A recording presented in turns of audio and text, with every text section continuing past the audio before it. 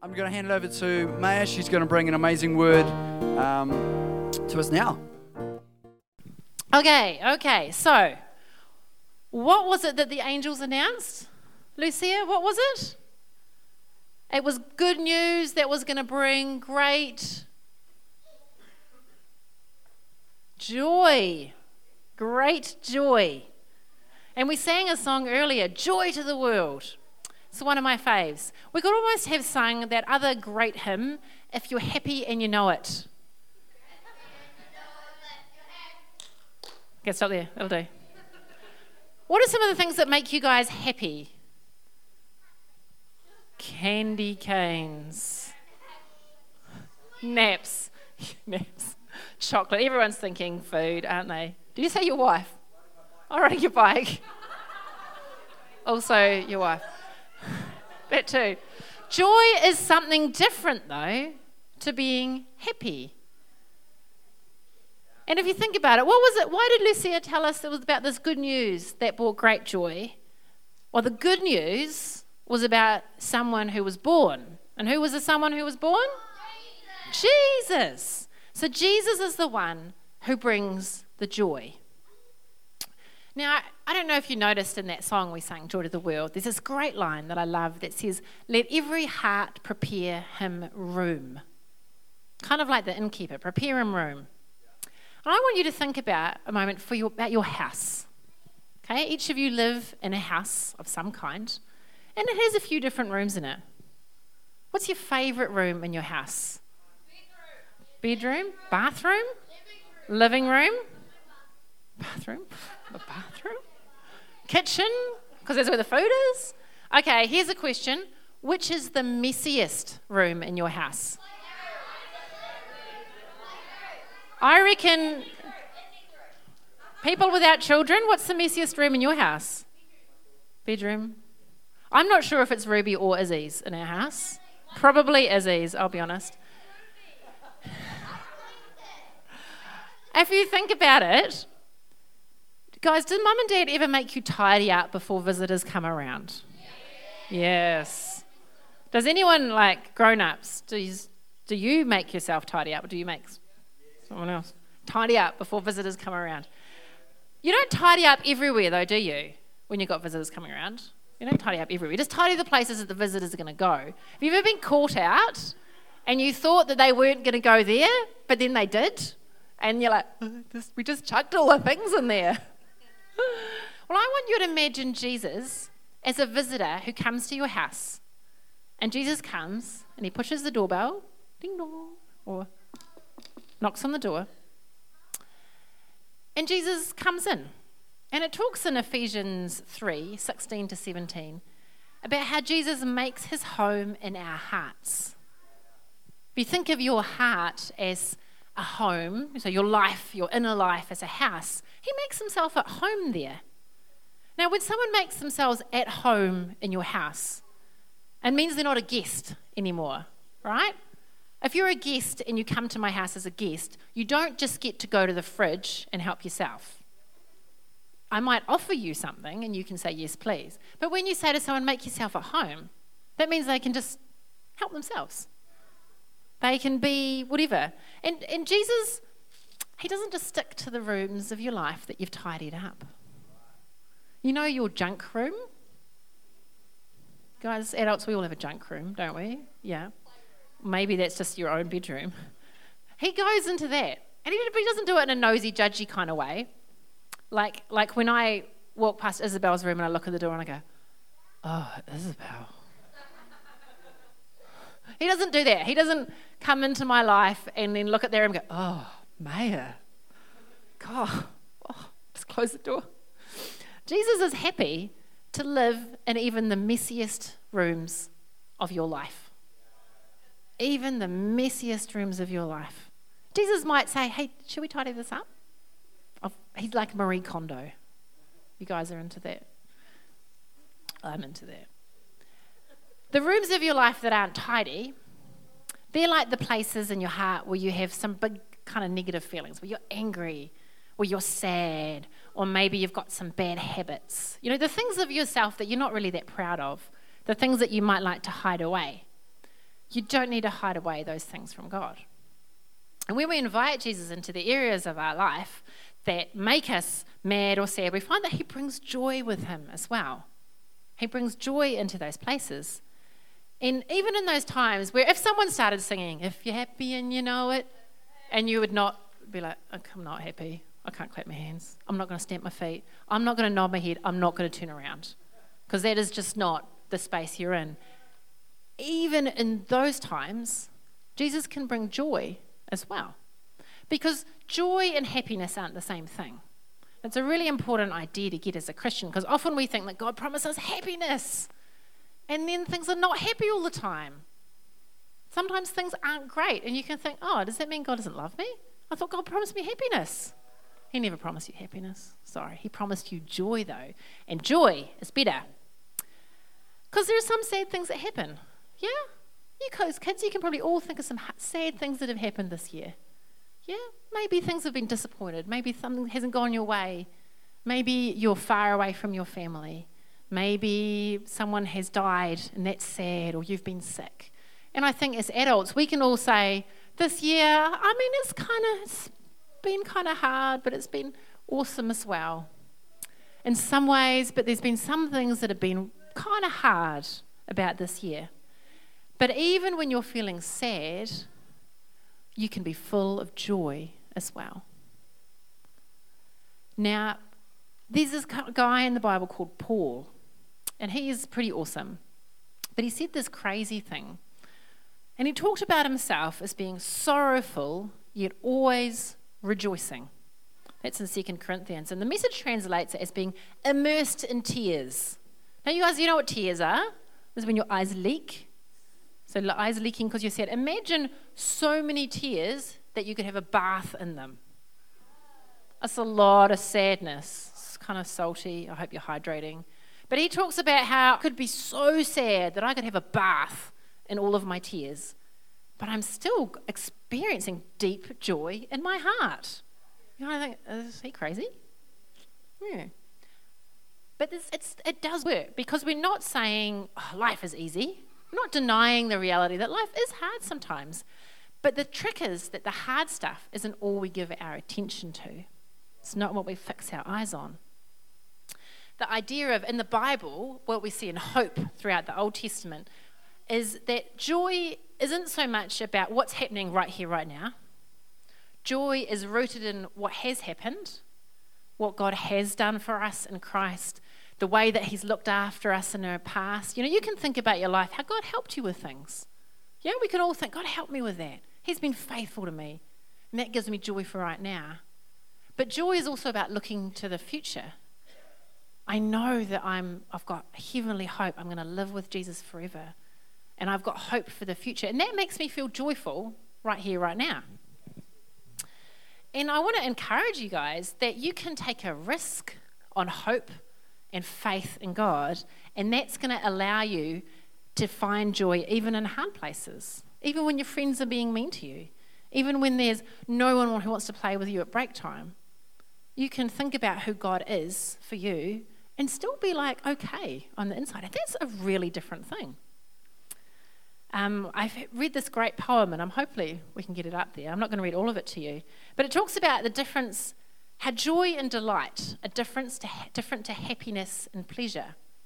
And the idea is if you don't enter into joy and delight, if you don't let yourself feel joy and delight, you're going to find yourself overindulging in pleasure, binging on pleasure in a way that probably not going to take you where you want to go. Can we have that? Well, I haven't memorised it. We must have the stubbornness to accept our gladness in the ruthless furnace of this world. I love this phrase. If the locomotive of the Lord runs us down. Who knows what a locomotive is? Tessa?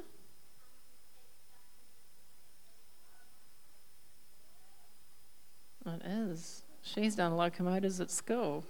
The front of a train, really. But it does. It moves something from one place to another. If the locomotive of the Lord runs us down, we should give thanks that the end had magnitude. We must admit that there will be music despite everything. In this day and age, if you're joyful, you show that you are living in a different kingdom.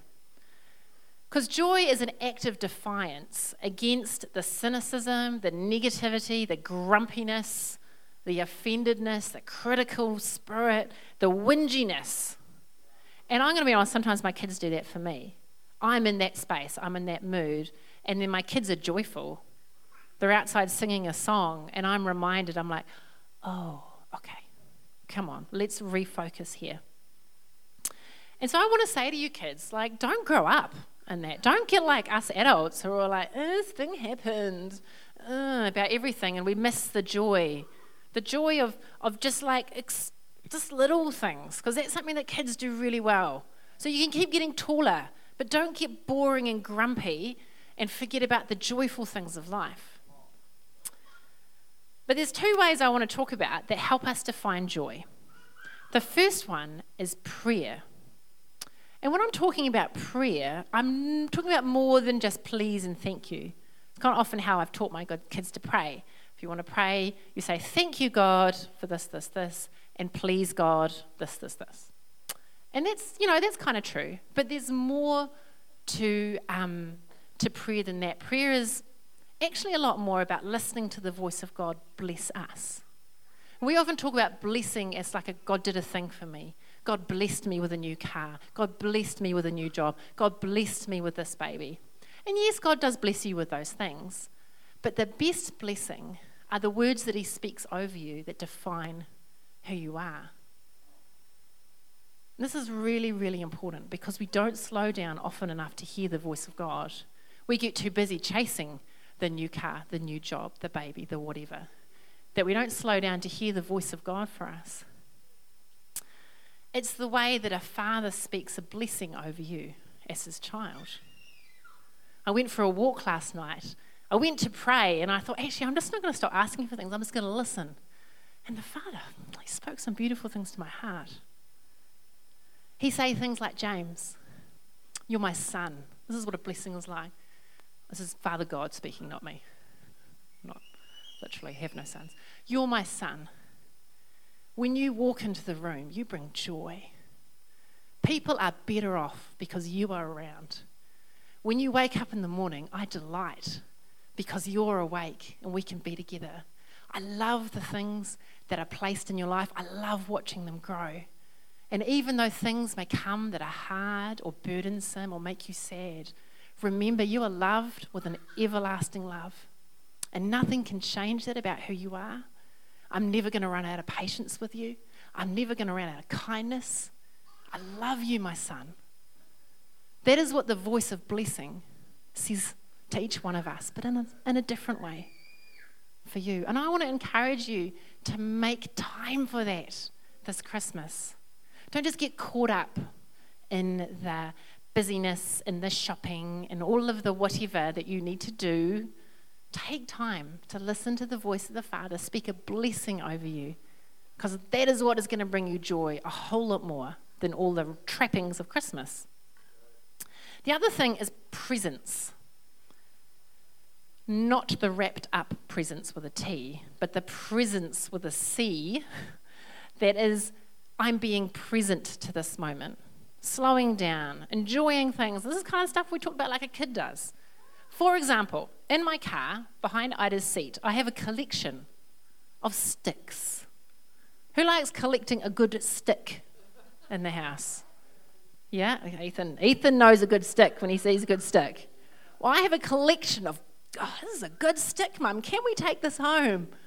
Oh, I'm not seeing the joy in sticks that much these days.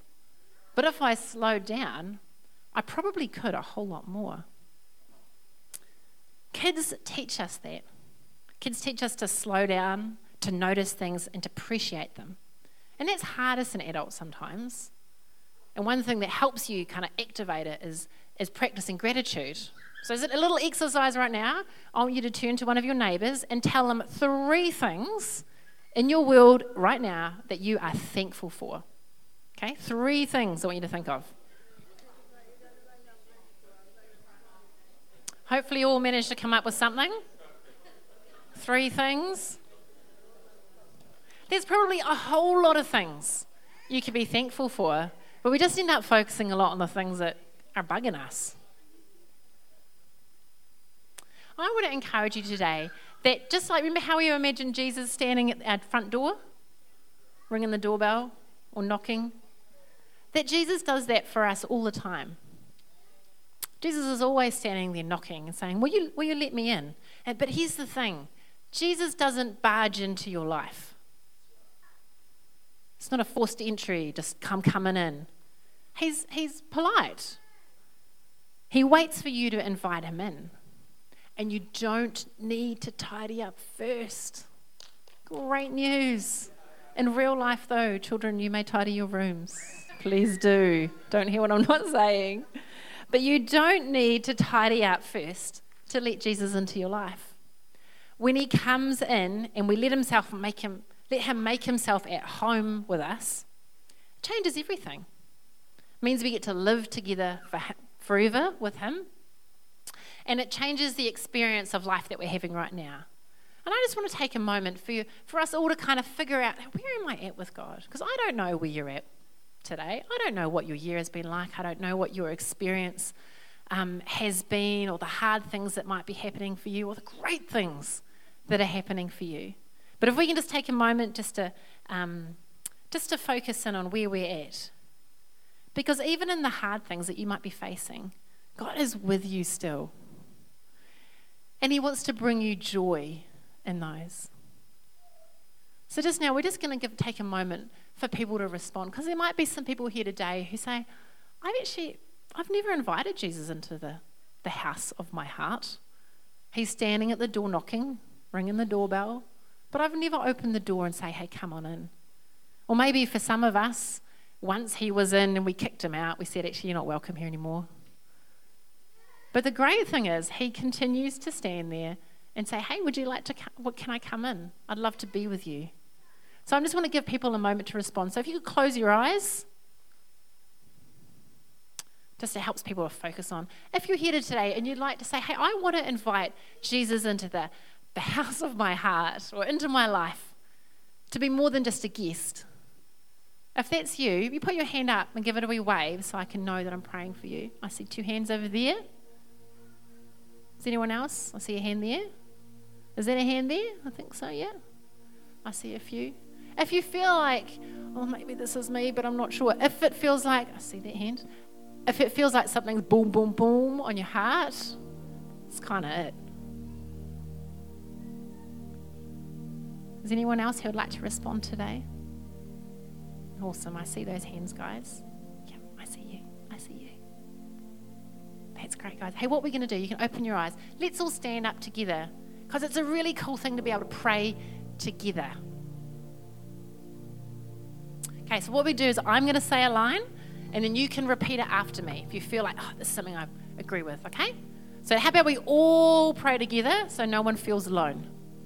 Okay, dear Jesus, thank you that you love me and you want to be with me.